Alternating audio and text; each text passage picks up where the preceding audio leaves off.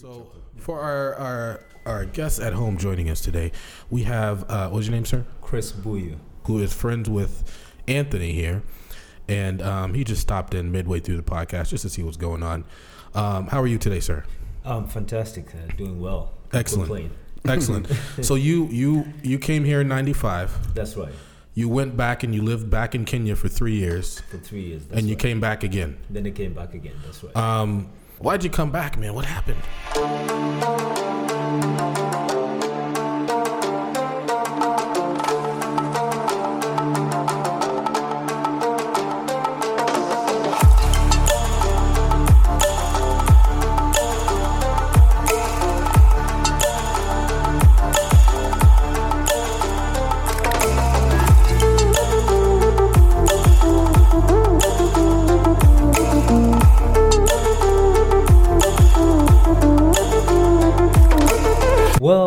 Home to the motherland. You were there. You had it made, man. Well, no more racism. No more racism. But you know what happened was I had my family over here. I had young kids. Okay. You've got boys growing up in America. Yeah. And I'm like, in America, boys, you need a dad. Definitely. Yeah, definitely. There's no two ways about it. Absolutely. Yeah. So it was just one of those things where I had to come back, basically to take care of my family. Okay. Because when I was there, I was basically trying to pave the way for them. Yeah. But at a certain time, time catches up with you, so you have to basically time yourself, so to speak. So I came back, but it's all good. What did you do for business over there? So when I was in Kenya, I linked up with a friend of mine. A friend of a friend was graduating from MIT, doing his PhD, and he was starting a mobile tech company, a startup in Kenya. Okay. So he figured starting it in Kenya was cheaper because of the money that he had for seed money. It was cheaper and he could go further. Yeah. Funnily enough, if he was to hire young students out of college or in college to do the coding for him, it would cost him maybe almost 3, 4, 5 times what it would over here. And he told me that the kids over there, the coding that they do, he said it was way more, it made sense to be doing it in Africa, because what they were doing in Africa is, it was a company called M-Survey. What we did was we did data, just took data from the street. And the way we did it was sort of like with, if you think of a survey monkey, but a survey monkey that works on your phone. And since there's no, there weren't that many smartphones in Africa, he would use the simplest of phones, text phones. Really? So all it is, so basically it's all linked on a platform for M-Pesa, which is the mobile money. We're familiar, yeah. So the on that platform, which also uses text, we're able to link up with M-Pesa because they have the I'd say they pretty much have the market covered. So if you want to reach anybody in the market, everybody has M-Pesa. Yeah. So basically plugged into their infrastructure, basically. We plugged into the infrastructure, but our main thing was it's sort of like a data company. Yeah. But we used it to help other companies to gather data. So what we do is you just form like 5 questions. Yeah. Put them on the phone. And text them, you send people like a text message. And if they answer, you could give them like something like equivalent of how much would be like 20 to almost like 20 cents, but 20 cents worth of phone time or data time on their phone. Wow, okay. So once they answer, they complete the 5 questions, and when they hit send, as soon as they hit send, they get the money in there.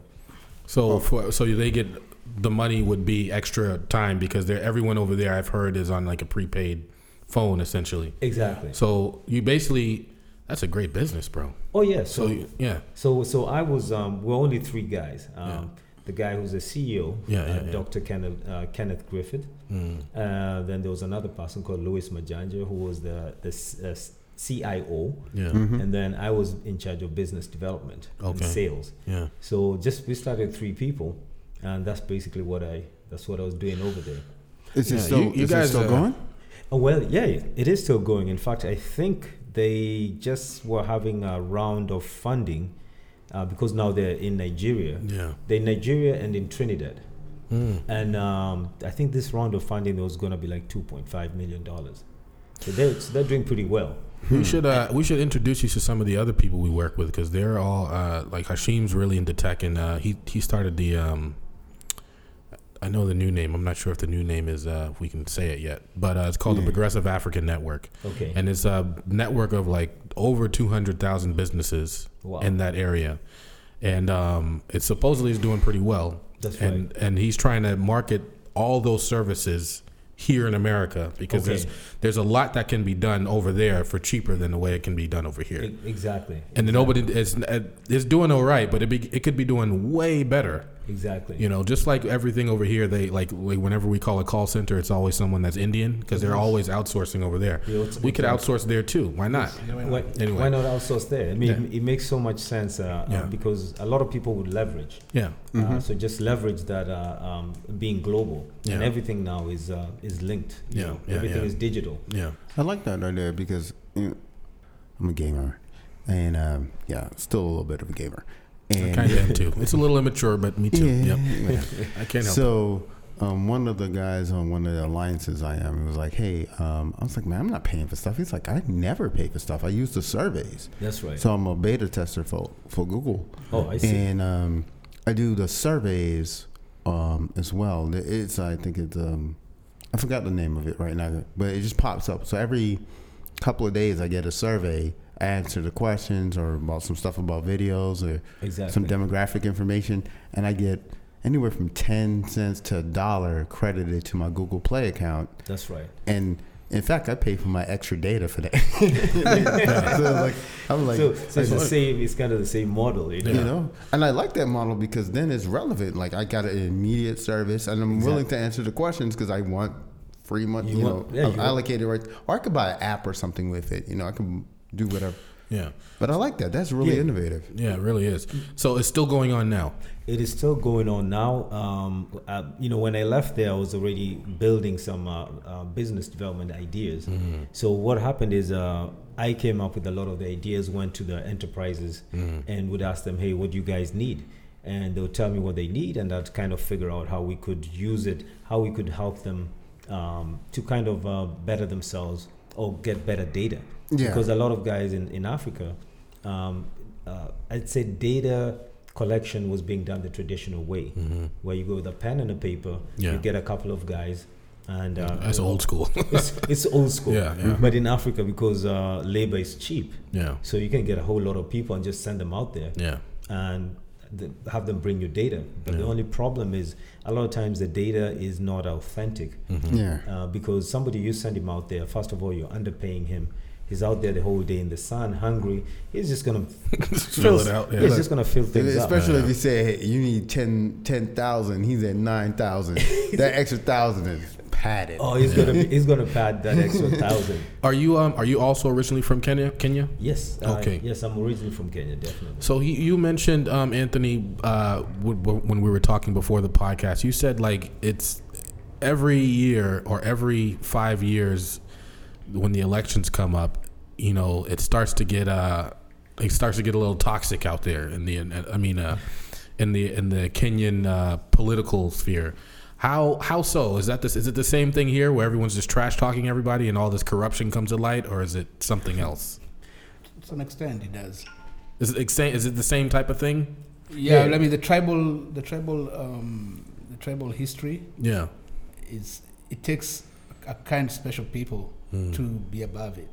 Like for me and him, we're from different tribes, right? Oh man, the Warren tribes, right? Okay, that's right. I could never, even in my sickest mind, ever imagine doing anything to him. Yeah. Or him, you know what I mean? Yeah. But in Kenya, if you're an investor, you're worried about that. Wow. Because it's just reality, and we have to say it because, the last 2 elections, tensions were boiling, but people, the three elections ago, people died. 1,000 people died. Whoa. 1,000 people died. Yeah, 15 years ago. 15 years ago. Wow. Actually, that was 2008. Yeah. Was it 2008? Yeah, 2008. Yeah, three election cycles ago. Got it. Okay. Yeah, I remember that one. Yeah. So people don't want to go back to that. You know? Yeah, in fact, and so that's why, you know, like I said, like, you know, when it comes to investment, when it comes to that, that's the only thing that we have to be candid about. To people like you, who are there, who wants to invest there. Yeah. You know, you know, every 5 years, that's one thing that somebody might tell you. Oh, are you aware that Kenya every 5 years there's tensions? They might tell you that. So we wouldn't want to visit during that time, maybe. Well, I took my family. Everybody said I was crazy. I took my family there the day of election, literally the day off. I mean, like people are like, people are like, if something happens to your kids, we'll never forgive you. Like people are like, oh man. Like, but my wife was like, you know what? I mean, there's people here. Let's go. I mean, not that she was being nice. Well, she's American, so you know we feel like we can just go anywhere. But she was like, this is the only opportunity when the kids are out of school in August. Yeah. We have to do it. Got to do it. Yeah. Got to do it. And she was like, I'm not gonna wait for another year. Yeah. Because it's not gonna happen if we wait. But but that happens. But that's part of a little thing. It's not a big deal.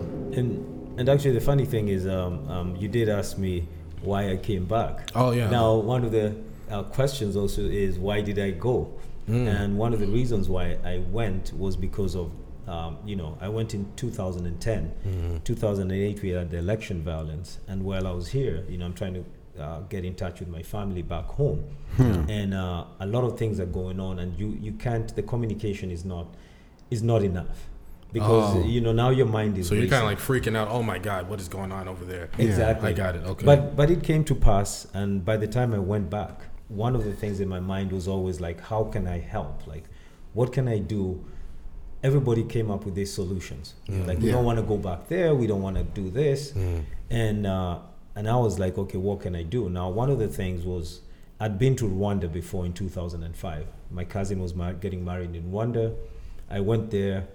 Being a Kenyan, we know what happened there. It's very close to home. We know Rwandese. Is it is Rwanda just next door? Yeah, Rwanda up left or something. It's pretty much next door. Yeah. Okay. I just mentioned to them about 2 days ago was the anniversary, 25 years. Oh, the 25 year, exactly. For the genocide. Yeah. Now, being in Rwanda, I was amazed because it was my first time, and I said, well, these guys just basically killed each other a couple of years ago. When they had a huge genocide. Yeah. But I found that these guys had changed mentally. This is 2005. They had changed mentally to the point of where it was the safest place that I could be in Africa at that time.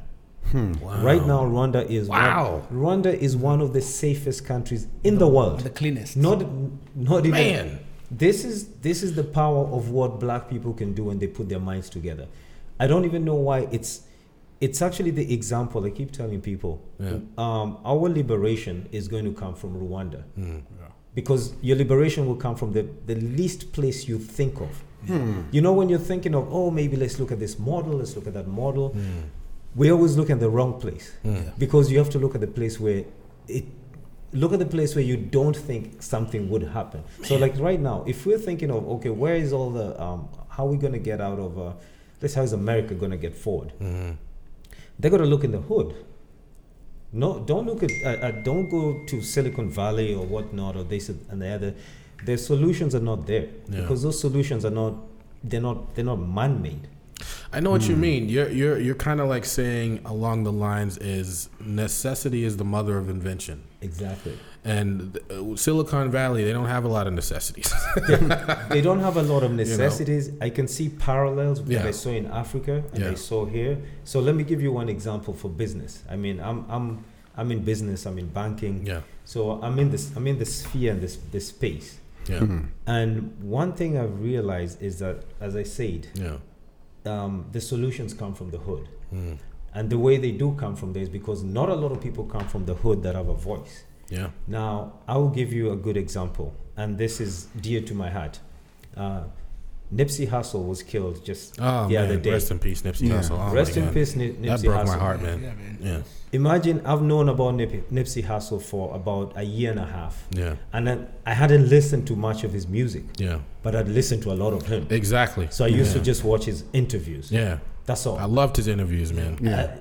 And you could see, here's a person who has taken what he knows in the hood, yeah, what is called the hustle, yeah, and he knows exactly what happens in business too. Exactly. Because when you hear him talking, he's talking like a businessman. He's talking about he's hip to all the stuff that's going on out here. He's hip to it, and then some. Yeah. I mean, the guy had the smart store, the first smart store in the world, where you just go, you buy a T-shirt, and the tag on the T-shirt, basically you can stream through the tag, and once you've gone home with it, he'll send out information, say, hey, you know what, I have a hit single coming out next week, and on the first 3 days, if you bought this shirt, just go and stream it on your tag.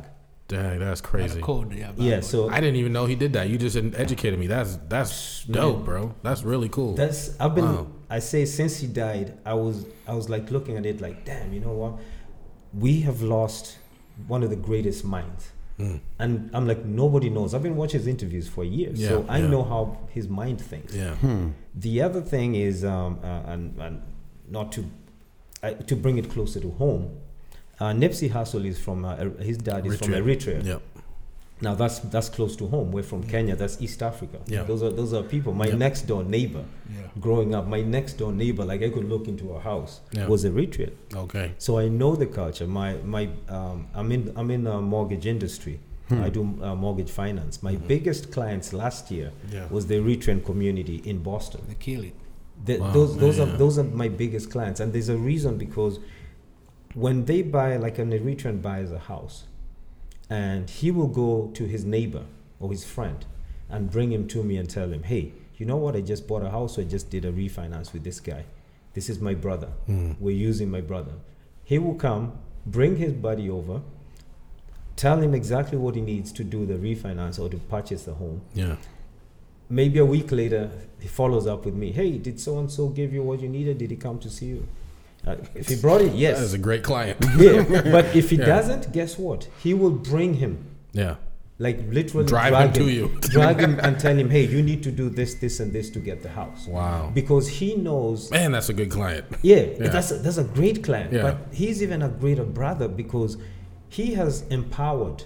Yeah. He has empowered his brother. Yeah. Not with jealousy to say, hey, you know, I have a house, you don't have a house. Hey, check me out. I'm coming to see you in your where you're rented. Yeah. No, he's looking at it like, hey, I have a house, you need a house too, then he needs a house. Now, one of the things that I'm doing with them, because a lot of them now own property. You find people, you know, somebody owns 3, 4, 5 multi-families. Yeah. So the next thing is you always want to move to the next level.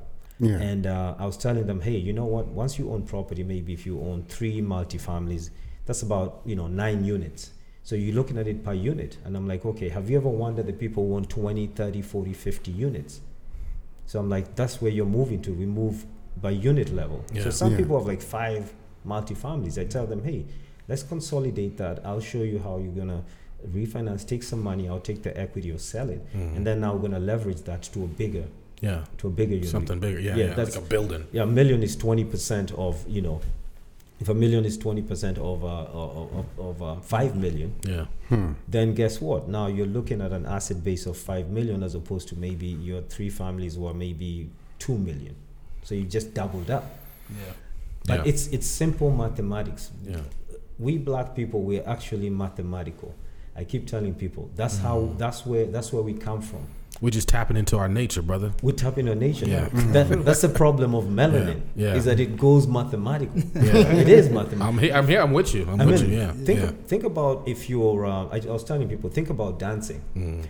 When people say, okay, black people know how to dance and stuff like that, I'm like, yes, because it's frequency. Just keep the rhythm. It's a rhythm. A rhythm is numbers. Yeah. It's like the beat. Yeah. You own the beat. Yeah. And the beat is rhythm, it's frequency. Yeah. So I say one of the problems is in America, we've been taken out of our frequency. So now that's why you're seeing even things like Afropop is becoming, Afrobeats is becoming big. Because everybody's feeling it because they're feeling the beat. They're getting my toddler loves Afrobeats. Look, she will grab my phone. She's 2. That's right. She'll grab my phone, and she can navigate to YouTube, and she knows the artists because so she goes over and she's like Afrobeat, boop. And then she'll call it out. She's gonna say Joanna. Boom. Wow. And she knows how to cast it to the TV, and she sits there watching. I'm like, well, that's just there you go. I guess that's what we're doing. Now look at that. Like that is the amazing thing I was talking about us. Yeah. And it's not to say, hey, you know what, we are better than somebody else or this. It's just these are just facts. These are numbers. Numbers don't lie. And I realize in making arguments, I'll just use numerical stuff. Now we're talking about like when we're saying, if you go back to Kenya, we had this election violence. I went back. One of the things that I realized was, how do you solve something? And I said, you know what? I can't go there and solve if it was an issue of, maybe government issuing money and stuff like that. I don't do that. But then what I realized, I said, you know what I do really well, and I know really well actually is soccer. I know whichever there is football. That's my number one thing. Really? Okay. Yeah. So as much as I was doing, I was working with a mobile tech company. Yeah. I told the guy, hey, I need to be a consultant because I need my free time to work on soccer too. Yeah. And I say, because I know a lot about administration, management, just the game. Like I love it. And I was like, and I've been in America. I played soccer over here. I seen sports over here. I follow all sports like basketball. I worked at the Red Sox. So I would go and look at what have these guys built and what have they done that I need to bring over here in Africa. I may not bring it in its grandest form, but I can take what you need, simplest forms and build. And went in, did a strategic plan for them, 10 years, and hit the road. And when you hit the road, you're like, damn, if you're doing soccer, you got to be with the people. Now, I realize if I am traveling, we've got 47 counties. Yeah. So I hit, in 3 years, I hit 42 counties. Wow. And soccer, that's a lot of travel. That's a lot of travel. Yeah. And you're traveling in... And this is around the state of... Kenya. This is just the whole country of Kenya. The whole country. Which is the size of Texas, you said. Exactly. Yeah. Wow, that's a lot. And what you do is you meet a lot of young people because kids love their soccer. Yeah. Love their So football. soccer and reggae, those two things are massive. Yeah, it's... man. I fit right in. I'm West Indian. exactly. Yeah. It's entertainment. Yeah. So one of the things you realize is it's this young people, because we are, I think our country is 70% between the age of... Between 18 and... I think 14 and 30. Wow. Yeah. So these are the Generation Z and generate. That's a lot of young people. Yeah. We gotta harness that force because that's where the numbers that is are. a big man. game. That's what the numbers are. And imagine that is a demographic of Africa, not just Kenya. But that's the prime demographic of any buying power is 18 to 30. Exactly. So I mean, but I'm saying it's not just buying power. I mean, politically, all that stuff like that should be harnessed. Like we should. Exactly. Who are we talking to? Chike was saying the same thing about Nigeria. That like so many young people, but who's running the country? A whole bunch of old dudes who are corrupt. Exactly. That's true. That's So a bunch of corrupt 75-year-olds. Exactly. Because they did what it was necessary to survive in that post-colonial treacherous era. That's right. And it's sort of like the same thing you have here where Black Americans who lived in corporate America who had to survive in that toxic environment have a hard time transitioning into empowerment because you were either had you think leadership is an overseer mentality or micromanagement, and it's not. Leadership is developing people and providing them the training and the resources so they can go and be magnificent because you're going to look good and then you can move the whole strategy forward. And I think a lot of people think leadership is everything comes through me and I pull all the levers. They look at leadership like being a king. That's not what it is. It's not what it is. Empowerment. Exactly. Exactly. And that makes you feel, it might make you feel good, but it's not going to make you effective. And eventually, and the people who are talented are going to be like, you're a waste of my time. I'm going to go to someplace else. Yeah. I think with those 14 to 30 demographics, those two main demographics, it's a really good time for them to get engaged with and cultivate them as leaders. Yes, and exactly. And engage them with different types of thought leaders. That's right. But I find here, because I'm educated heavily in America, although I'm from the is encouraging people to the different types of thought. Exactly. You got Western thought, you got Islamic thought, you got Eastern thought, you got African thought, all of which have their own validity. Exactly. And then if you can pull from those, you can solve problems that you never thought you could solve. Look at this guy bringing it home, bro. No, you're 1,000% right, bro. 1,000% right. So we're going on 2 hours. So let's start to wrap this up.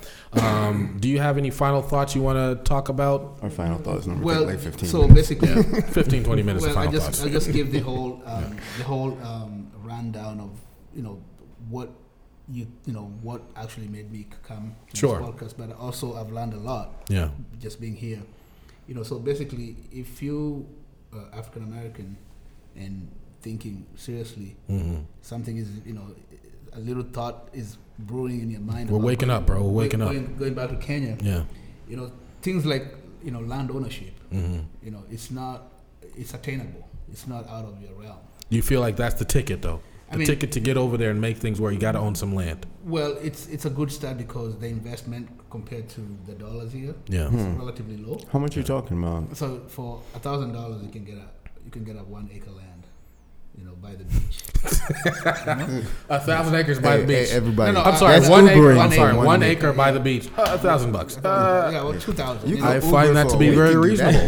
I think that's very reasonable. It's a remote place, but but a developed place, maybe $5,000 for a place that you could build a resort, right? On the beach. Yeah, on the beach. So and the other thing about Africa and Kenya and Africa is when you think about it. When you buy land, you can buy land on. You got a great voice for radio. I just thought I'd say that. Oh, thank you. Yeah. Thank you. I'm just faking it. I hope not. Oh, you turning it up? Yeah, turning it up. You got your octave going? Oh, okay. Yeah. All right, go ahead. Sorry. But one good thing is that you can get land on freehold, not leasehold. Yeah. So which means on freehold means you own the land. It's almost like our land that we own is reservation land. Yeah. The government in Kenya can't come and tax us in our village. No. Because they're like, we were here before you. They can't come and tax you. No, how?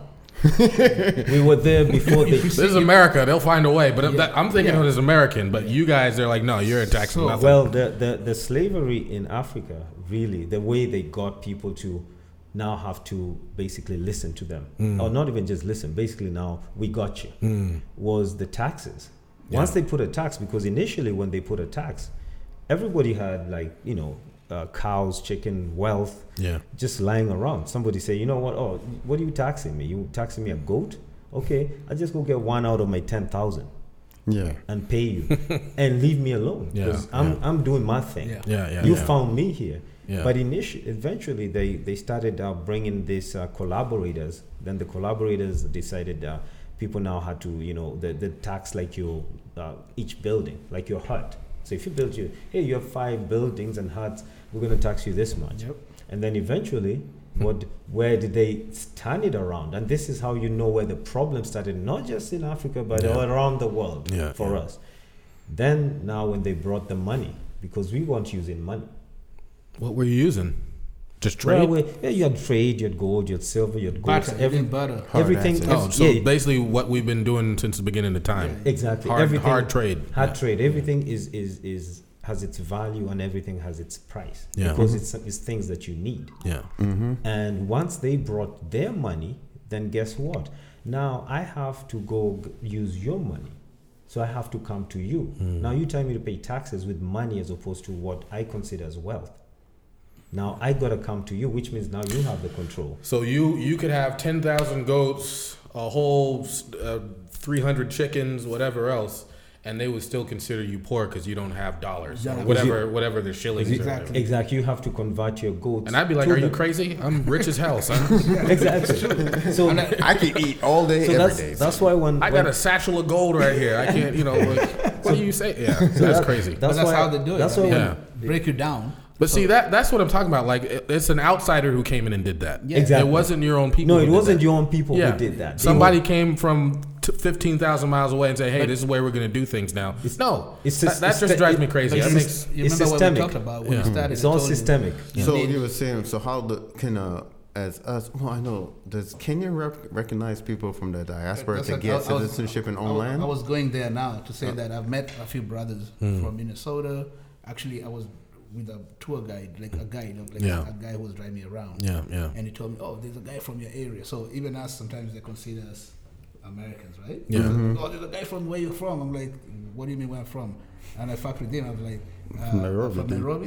No, where you from? In New York. They all say New York. Yeah.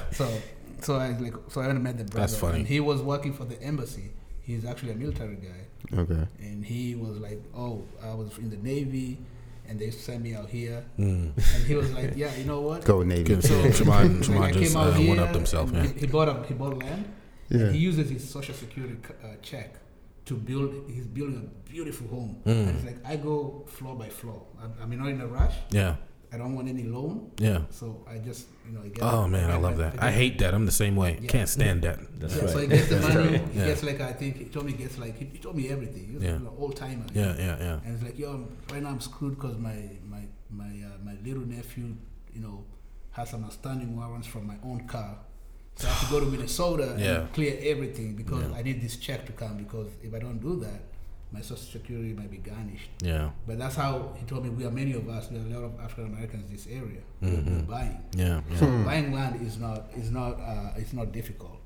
And it's I mean, if it's only a G. Yeah, you got property rights. Well, exactly. a G is, I'm saying that's a remote area you can get a G. Like here, you cannot get It's something. G, It's right? something. But there you can. Yeah. You know what I mean? So Even if it was 3 Gs, let's say it was 3. Yeah. That's a bargain. So I encourage that. And also, if you want to go, let's say even bigger, like if you're in the city, also it depends where you are, where you're buying.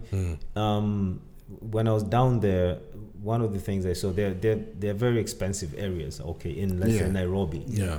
But what people don't realize is they're also very cheap areas in Nairobi. It's funny, I left there maybe 2014, so that's about maybe 4 or 5 years ago. But I already knew. I was like, man, if I had the money, that's where I'm buying. Because what I was looking at is you have the city just like downtown Boston. Yeah. And then you have neighborhoods that are very close to the city. Like you can actually just walk. Yeah, I love neighborhoods. Yeah, but those neighborhoods were considered low-income neighborhoods. So people don't see the value of what we see here. Yeah, it's just starting to transfer. That's the same thing that's happening in Roxbury right now. I would never think of in my wildest dream that I would live in downtown Nairobi. I'm like, am I even serious? Am I crazy? Yeah. But then my friend who used to live in the States, and your partner Louis. Yeah. One day he told me, "Oh, let's go see Kimati. He's a designer out in San Francisco." Yeah. And he took me to this building in downtown Nairobi, and I'm like, "You live here?" I'm like, I thought it was strange until I went to the penthouse. Wow. And I'm like, how much do you pay for this? I'm like, $200. I'm like, what do you mean? Like, yeah, nobody wants it. There were a bunch of files here, all these offices here, turned the penthouse as a storage place. Okay. for files. And he said, did you know that every tall building in Nairobi has a penthouse? I'm like, what? I'm like, yeah.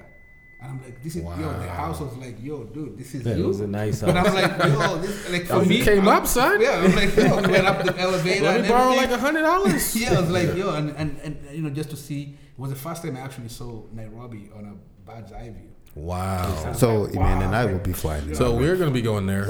And I was like, but you see, that's a change of mentality. Yeah. Like, he came out from here, and he saw a place that nobody desires it, because in Africa people want the big mansion, and that's how you made it. Yeah. But it was so convenient. All the clubs were there, all the restaurants were there. We literally just walked. Yeah. And security was tight. And if you think about it, like those are what we call the why we need everybody from each side. Yes. Because if you're coming, let's say, from Roxbury, and you'd already seen sort of like a gentrification. Yeah. And you just looked at it from an objective view and said, hey, you know what? Somebody had this plan and this is what they did. And you're looking at his plan and saying, I'm going to flip this plan. Yeah. Now you go to Africa, you're sitting there like, oh, man, there is property over here.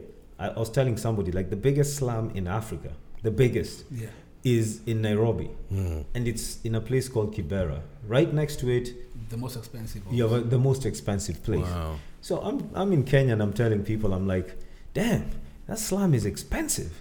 And they're looking at it like, man, those are just shacks and they don't even have toilets over there. Yeah. And I'm sitting out there like, so how much would you pay for that? And of course somebody's like, I would not even pay for that. And I'm like, okay, you just chill like that, because that is what hundreds of thousands of dollars, just like the rich place right next door. Yeah. It's pretty much is like right. But they don't see it, but we would see it. Yeah. But you would see it. Because that's what they did in Hell's Kitchen in New York. That used to be a horrible neighborhood for decades, and now it's one of the most expensive neighborhoods in Manhattan. This is what I'm saying. Like, we need to go over there because you need to go there see. Yeah, our American Western experiences will. I think it would just lend ourselves not only to the communities there, but it would enrich our own lives because number one, we'd be hip to all the crazy white people stuff that they do. Exactly. But I'm talking about the colonizers. Yeah. But we would be able to do things that I think a lot of other people wouldn't even think about doing. And I mean, like as far as businesses, as far as even access to places that you normally would not have. Yeah. Like if you just you right now, Brother Imam, just came out there just because you're from America and you have whatever money that you just came with in Africa, people would usher you into places that, like if you go to a restaurant that's the top restaurant, you'll be given service even before. Nobody will come hovering at you if you're gonna pay or you're gonna take off with the bill. Like here, the way it would be. You know what I mean? So over there, they'll know just the way you just. Your first speech, the first talking, the first speech like this. Because they automatically know I'm. They know, somewhere else. But also too, like they look at you like, this guy, I wanna serve this guy, rather than the white people who come and give $1 for a tip. Like to them, they're like, oh, I really hooked up this dude. Yeah. Usually people now just refuse the $1. Like I'm outside. Like people are dignified. They refuse it. You can keep your $1, right? You can keep your $1. But they come in, they're thinking that, I just gave you $1. But you go there, and people will treat you like the access that African Americans can get in Africa. Yeah. Honestly, like it's crazy. Yeah. We've seen some people get some serious access. And also, just to go, I know like we have to wrap it up. Like I just wrote like. Go ahead, man. Go ahead. But I was just saying like things like skills transfers. Mm-hmm. As I said, there was this sister who went there as a non-profit NGO. Mm-hmm. So that's another thing. Sometimes with my NGO, I feel a little bit, jaded because NGO is a massive industry in Kenya. Mm-hmm. There's over 10,000. What exactly is an NGO? So NGO basically it's a. What does that stand for? Non-government organization. Okay. So basically, the poverty is needed. For these NGOs to survive. So if one day we woke up and there was no Kibera, the slum, that would be devastating to a lot of white people. Like, what are we gonna do? What are we gonna do? Who am I gonna help? Poverty is also essential to terrorism too, by the way. It is. Yeah. So a lot of people depend on, bad life that the locals are living. Yeah. So that they can show that they're there to help. Yeah, and take a whole bunch of money. Poverty is good customers. It's a good customers. Exactly. That's right. You always need to buy something because you don't have anything to say. And the thing is about when it comes to skills transfer. So that girl, she went there with a non-profit, got a job, Cambridge, whatever. Usually Cambridge is a hotbed. It's crazy. I used to do deliveries, and I go to offices. Yeah. And I'll see a big mural of kids holding coffee. Coffee beans, and that's an NGO that I'll be delivering something, right? Yeah. But I'm like, these people look at their offices all nice and polished and everything, like an IKEA ad. But this African girl, African American girl, went there and she realized that she was a great singer, and she used to sing for people like her friends in the fraternity of the non-profit. Yeah. But now she's killing it all over Africa. Like accidentally, she's become a singer. Doing all the big weddings, and she's just doing covers. She sings American style. Yeah, American style. That's what people want. People want the Aretha Franklin cover. What's her name? I'll get the name to you. But I saw her on and she just created this life. She went there for work. Yeah. But then she used her talent. Yeah. That's become her primary job. And she stayed there. And she stayed there. Oh, and she's now, because she's a singer and she does like the richer people. Yeah. Because they pay her for the weddings and the events. So she has even more access to more connections than she could ever have. So African Americans should always realize that the skills that they have here in Africa, they'll translate directly, immediately. So in some cases. Immediately. Think of even something radical, like let's say you're a comedian in Boston. Yeah. And you're a black comedian and you do you go to the pubs or the clubs. Yeah, yeah. like how many people would you be drawing? You know, you'd probably be drawing like maybe 200. If you did 200, maybe. Yeah. That's a very packed club. Now I take you to Africa. Yeah. You're an African American. Good PR. It's number one as a PR, but when you get on the mic, everybody knows you're African American because they're like, damn, this sounds like Comic View. And they're watching. And now you're building. This guy is over here. We watch Comic View, but now the guy is over here with us. Yeah. Now, can you imagine? You probably draw like 500, 1,000 people. Oh man, we can make movies. Yeah. And all you're doing, and you could be doing city to city, and every city you're just doing 1,000 people, and even if they're just paying $1, guess what? You making more than being in Roxbury doing 50 guys every. They'll be like, we'll give you get free drinks, bro. Free drinks. Yeah, man, and so also exactly. And you know that's the thing. Skills transfer. That's how I worded it, and also the land ownership. That's right. And also, don't be afraid to travel for safari. Yeah. I mean, just go. Oh, I'm going on safari, bro. I mean, it's more affordable than people. I'm staying think. in the car though. The best time to. You don't want to hug a lion? Yeah. Do you see that? Do you see that video of the chick she got out the car and tried to take with the lion and it just killed the panther. Like, what are you thinking? What are you doing? Like, what are you? He's like, I can't remember if she was like Chinese or white. She was something. One thing you'll never see. You'll never see a brother or sister. Absolutely not. Exactly. From here, it's not happening. No, it's not happening. That is a giant predator designed to kill people. It's very safe than some places in the States. Yeah. And also, just go there for Imagine if you even have a what do you call it? Like we used to host exchange students from America, and they come from everywhere. Most of them come from like American churches. Host them in Kenya or host them here? Yeah, host them in Kenya. Okay. So when they come, students come down there, and then they live with host families. Okay. Yeah. And I'm thinking it might even be better to you go there and you can have both or live with host families, so that way you get more of a closer. Yes. I mean, like you'll travel and do everything, and if you want to spend a night in a hotel. I prefer that. Like, it would be like going on the Airbnb, but you go to exactly. I'm going there for business and seeing this opportunity. Yes, exactly. And property, but I stay with family. Yeah. I mean, stay with some people's family. That's good. And have an exchange program so that even the families there are sort of vetted. You don't just go anywhere, but you have that kind of exchange because you'll also be exchanging a lot of ideas. And when you sit down with somebody at their home, and Africans like to just like. The thing is, you go to an African house. They have to bring you in. Yeah. They have to feed you. People will even give you their bed. Yeah. The best. Man. Yeah. They'll be like, hey, my bedroom. That's where you stay. Yeah. And that's amazing. Yeah. Americans don't think like that. It's that's what I'm saying is the frequency. It's the frequency has been thrown off. Yeah. We are a social people. We're not antisocial. We're not individualistic. Yeah. We understand. We built pyramid. You can't build a pyramid with two people. Those must have been like hundreds of thousands of people all thinking in sync. Yeah. And also just to as I say, think about like even let's say an avid photographer, and I've seen when I was doing Foodies Without Borders, I was reaching out to people. Yeah. So I met this white guy, and I saw him on Kickstarter. So he'd gone to Africa. Yeah. And I'm like, how? So we met, and he told me a story real quick. He said, I went to chase a girl there who was doing NGO job. When he got to Africa in Malawi, the girl had kind of like met another dude.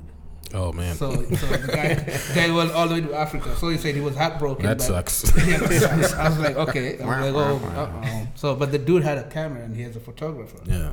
So he went around the country. He's like, okay, I've been dumped. Yeah. So I'm gonna go and take photos. Yeah. So he did photos. He did photos.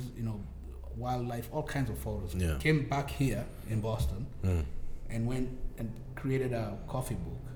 Like those. Yeah. So he made one of those coffee books, and somehow he had a connection, and he gave a few to Boston City Hall. And that was the time Mayor Walsh was just transitioning. Oh wow! So he ended up getting a job as an official photographer, one of the official photographers for Boston. Wow! So that day I actually met. You said him. that was a white guy? Yeah. Oh, okay. So that day I actually that's what I'm saying. But think about how that's white guys support each other. So that's right, exactly. But think of it. He turned a bad thing into a good thing. Of course. And just like that. Yeah. So he came out here. Now he told that day I met him and I was asking, can you do my work? He's like, honestly, I want to do your work for free, but I'm so busy with the city of Boston. As a matter of fact, tonight I'm actually gonna Belle Biv DuBois at the City Hall doing a free concert. I'm photographing that. Wow. And it's just because of my little book that I put together in Africa. So even whatever skill you have as an African American, don't be afraid. Yeah. Go to Kenya. If you're a rapper, whatever, go out there, sing. To people, even if it's a local gig or whatever. Yep. Please be good. Be out there. Please be good. Be out there. Whatever skill that Don't you go have. out there hella just whack. Not embarrass us. If you're a chef, whatever, go out there. Give out, and you'll see niches and opportunities opening. Because again, as a myth, says that we don't get along. That's a big myth. It's a big myth, but it's being perpetuated. It's being perpetuated by our own people, unfortunately. I never had an issue in any place I visited around the world. The only time I've had an issue is where people think I am. Like, sometimes people think I'm North African. Oh, okay. Yeah, when I was in Europe. I can and they were that. like, and I opened my mouth and they'd be like, oh, you're an American. Exactly. Okay. Is this outfit match? But when you're overseas and you're dealing with it, so long as they realize you're an American, are you an idiot? You're not. You're not. Okay. Exactly. Let's sit down and have a conversation. And the perception that Africans have of African Americans, honestly, is like what you say, but mostly is people think that African Americans are so disinterested with Africa. Yeah. So that when actually we see some African Americans who's interested in Africa, we really jump on it. We're like, dang, that's so cool. You know what I mean? Wow. We just think of you guys looking at it like out of sight, out of mind. Yeah. You know what I mean? But, finally I was going to say about the outsource to Africa, like, as I said, many jobs that can be done here that's so expensive. Yeah. You can just get them in Africa. Most of anything digital, I get from Africa. I want to print my hoodies and I have the concept. Yep. I talk to a kid out there. We go back and forth. He's sending all before I proof everything, and then boom, the final one comes, and then I run it out here. Wow. It cost me $50, and I have before it was a guy who tell me $50 one shot. That's it. Boom. You want to change it? I will need another $50. Yeah. Now with $50, I can retain the kid for 2 months. Man, that's good. Just happy. Yeah. And they do everything quick for me. Yeah. And anytime I call, now with the video, with the FaceTime and stuff like that. Yeah. It's so quick, so basically you know exactly what we're doing. Exactly. And so sometimes I just spend like an hour and then I come up with something crazy. I put it together and then I'm selling it on this, that's my little guideline of what you can do in your own, just by yourself without going crazy. But I'll mention though, if you want to go to Africa, the first 4 months of the year are the cheapest. So January through April. January through April. I went to Kenya with a fairly good airline, Lufthansa, round trip for $690. What? From Boston? From Boston, yeah. Wow, that is extremely nice. Because Lufthansa is a nice airline. It's a nice airline, so I went all through, Yeah. The German. Germany. Yeah. Wow. So $690 for round trip. Yeah, we gotta do Africa. I thought there was going to be a So zero behind. So I don't think you could even get that for LA. No. Unless you did That's very really early, you supposed to get LA for like 300-400. Yeah, man. So those are the things that I think people should think. Yeah. But definitely, you can't talk about Africa until you actually get there. Yeah. No. Get there first. Yeah. We going. We just don't know guys, when. you just heard that we will be raising an Indiegogo for.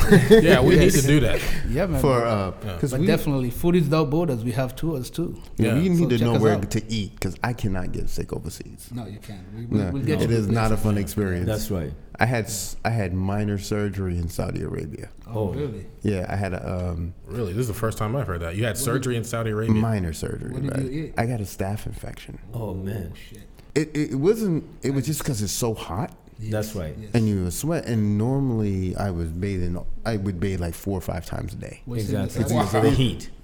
But you dry right off. It's not walk out and just Exactly. The heat is you crazy. just put the clothes right on. Like I don't even need to dry off. Did I even shower? Were you the service then? Or? No.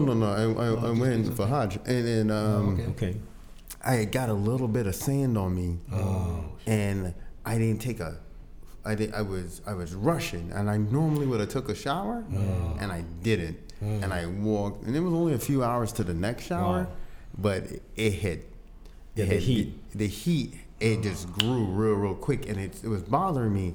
By 2 days later, it was about the size of an orange. Wow! And I was blocked, and I was really uncomfortable, and I was at one of the centers, and I remember when they were thinking about taking me to the hospital, they were like, what would his family think? And once they said that, these guys threw an ambulance in. I was out there. They went in. Is that some kind of call to action? What would his family think? Well, it was called. I mean, people started operating real fast because there was a lot of like slow movement. And that's the guy said, "What would his family think?" They just it resonated with them. We can't have his family think we're not taking care of him. Exactly. Wow. My family's nowhere. If that was here, they'd be like, "Man, F his family." Man, people still have decency in the rest of the world. But they took that really personally, and it somehow. But yeah, it was But you see, that's a good story you say, because some people think of Saudi Arabia, they freak out. Oh, they were really nice. That's right, exactly. Some people freak out. They're very nice people. Yeah. The food is very bland in Saudi, right? Yeah, but other than, it's not bad. It's just not spicy. They don't like a lot of spicy. They don't grow anything. They don't grow anything. Yeah. So it doesn't really arrive there fresh. No, they don't like it spicy. Yeah.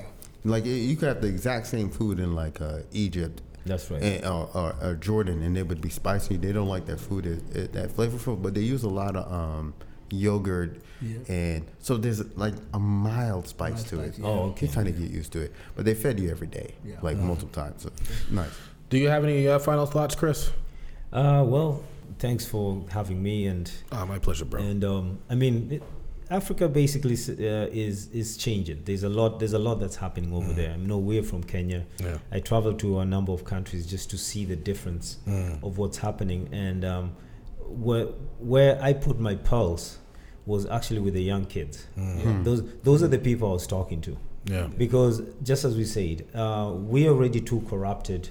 We're already too set in our ways. You can only see it from the mind of the kids. Because I used to when I went back, I went at it and I was looking at it from the point of view of what did I want to do when I was a kid? What did I want adults to do for me? You guys fix this pavement. Do this, do that. I know there's school and all these other things that we talk about, but there's other things that kids love to do. It's like if you do what you love to do, then you can become the best at it. But what we do, we go to school. We have the same cookie cutter mentality. It's like, okay, we're going to just throw them in school and tell them all to be doctors and lawyers. Now you're going to end up with millions of lousy doctors and lawyers. You're going to end up with a lot of them. But they're going to be lousy. And then the next thing is, granted. You start complaining about there ain't no good movies nowadays. Well, because you took out the arts program. So all the geniuses that would have come and made things that would have made you think to a different level. You don't have them. They're now doctors and lawyers doing stuff that they don't know how to do. Or want to do. Or they probably failed out on the way through. Some of them work hard and then they give you the narrative. And it may sound controversial, but this thing sometimes people are like, I work hard, I do this. I'm like, that is part of the narrative to keep you from thinking beyond that. If you go to work every day and you get home and you don't have time, I mean, there's one thing that people don't understand. I studied economics. There's what they call the time-leisure graph. That is it. It's time and leisure. So you could be a millionaire and you're working 100 hours a week. You're not a millionaire because you can't create time.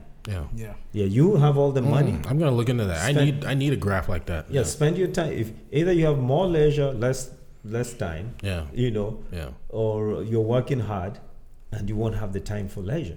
So as much money as you can amass, what time are you going to spend with your family, with your kids? I remember Steve Jobs on his deathbed. Your deathbed is when you have that profound... you get all the moment of clarity. The aha moment, exactly. Because you're like, oh man. If I had to think of anything, at that moment, you're not even thinking it, you're feeling it. And he said, despite being the most powerful man, richest, and all these other things that we pursue on earth, he said the one thing that he regretted was not spending time with family and friends. Because when he was dying, all those people that used to come and see him and call him sir and show up, and kiss his ass. Nobody was coming to the hospital. Where they at though? Yeah. Nobody was coming. He died one of the loneliest men. Yeah. With all his gadgets and money and and that's it. It's like he realized, you know what? Life is the memories you take. As they say, when you have a hard journey. Yeah. What do you learn? It's what you learn from the journey, not the destination. But we're always looking at the destination. You talk economics. I love it. There's actually another study that shows that when people do less work, spend less time at work. So if you're working, you're being productive. Productivity is higher. So you should work about 30 hours a week. Exactly. And so about 4 days. When you go beyond 6 hours a day, you're unproductive. You're unproductive because you're not engaged on what you're doing. Yeah. You're doing stuff, but you're wasting your time. It's like, I think, is that the law of diminishing returns? Yeah. You put in so much, but after that, what you're getting, and as I said, it's like the creativity. Yeah. People like creation is, and that's what we do best as Black people. We're innovators. Definitely. But if you stress us to the point where we can't innovate, then world loses. All we're good for is labor at that point, and there we go. And there we go. But we're the sort of people who can sit down, not be stressed, and think of how we can make that labor easier. Mm-hmm. We do that all the time. We do that all the time. All the time. We are the innovators. And I think the world has lost, if we take 400 years, I always tell people, like, when they see gadgets, I'm like, that ain't nothing. Yeah. We should be 1,000 years ahead of where we are right now. Yeah. The problem is we've been lulled to sleep to think that, hey, man, look at this. I'm like, we're still using phones with a battery? Why we have phones with solar? Yeah. Don't calculate. Where's my flying car at? Yeah, where's my flying car? We're in the future right now, aren't we? We should have a flying car by now. We should. I agree. Yeah, I'm with you, 100%. Thank you so much, brother. Anyway, you have any final thoughts, Ramadan? No, I really enjoyed the conversation. Yeah, as did I. I'd just like to say to my African American brethren, let's get up, get out, and go to Africa. Pick a country. That's right. Yeah. Try not to get killed. Don't go to one of the dangerous ones. Don't pick a country currently in conflict. Don't go to the conflict ones. But the other, who's in conflict right now? And actually, there are very few in conflict. I was shocked to learn that Rwanda's like the safest country right now. If you want to go safe, pick Rwanda. Let me ask you a question, man. I think he was playing with us. He said that the reason the Hutus, what was it? What's the name? Tutsis and Hutus. He said that started because one group was taller than the other group. Is that true? Well, the way they classified them, the Tutsis, there were more taller people, light skinner, more light skin. Yeah, well, I mean, you could throw that in there. It's more. It's just crazy. The same way as it's crazy. So who defined that? Was Belgian people, the Belgian colonists. And it's the same way as it's crazy. Maybe if somebody came from Mars and was like, "Oh, you're defining these people because they're black and you guys are white." Yeah, exactly. To somebody outside the world that's not caught up in this crap. Yeah.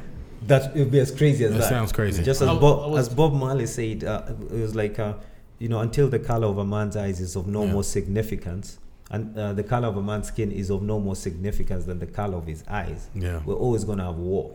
Yeah. And it's that. I was saying that how division has always been used. Yeah, like the Tutsis and Hutus. Always. Oh yeah. Always. It's a very old military tactic. Of course. That never fails. Yeah. You can use it on us right now. It's still happening to this day, now in America. And that's what I'm saying. Exactly. Just to my final thought, finally, is just to say, remember, going to African Americans wanting to go to Africa. Yeah. There are people who will challenge that notion straight up on your face. Oh, I know. So there are people who are not African Americans will. Yeah. They're not happy that go to Africa for. Yeah. Not even that. There's some people who actually will find a way. I actually personally believe that the way if everybody doesn't know, like passports in the next 3 years are changing.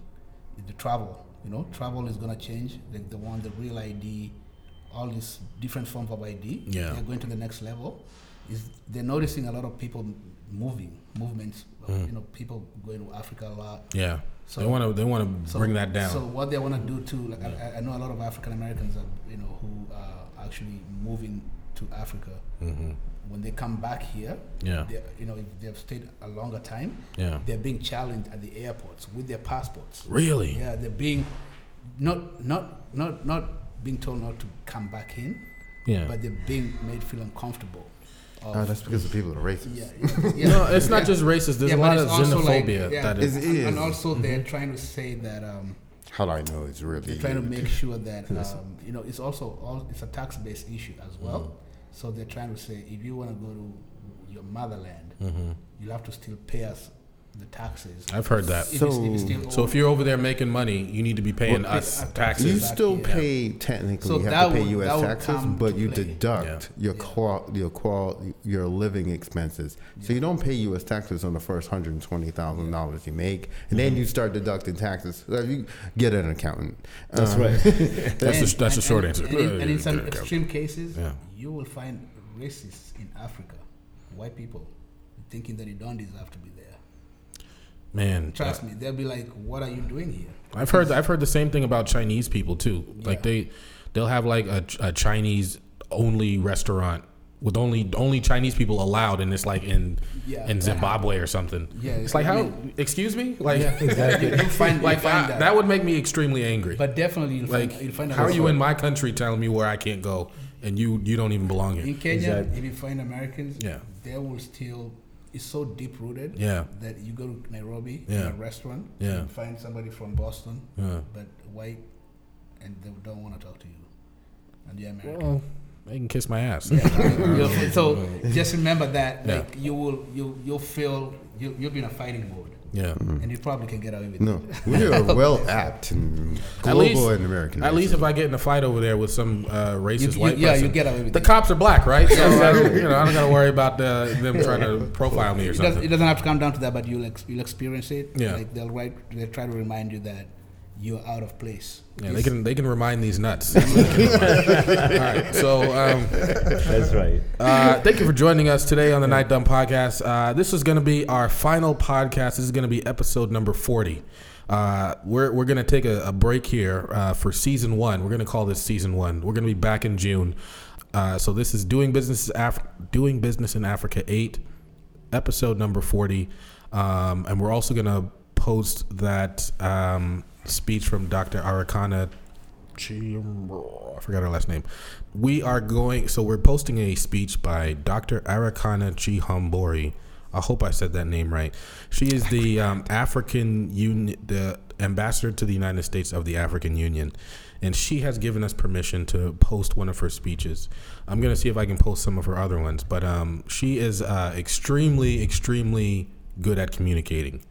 And hopefully we get to have her on this podcast at some point, maybe the next time she's in Boston.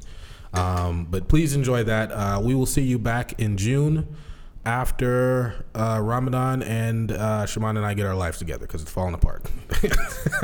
They're not falling apart. I'm just kidding. We have to spend some time with our wife. We got to take care of our family. If we got a flu, I'll come back to you. Yeah. We need to. We've been recording for a year now. Yeah, we're actually 1 year in. Oh, nice. 43 countries.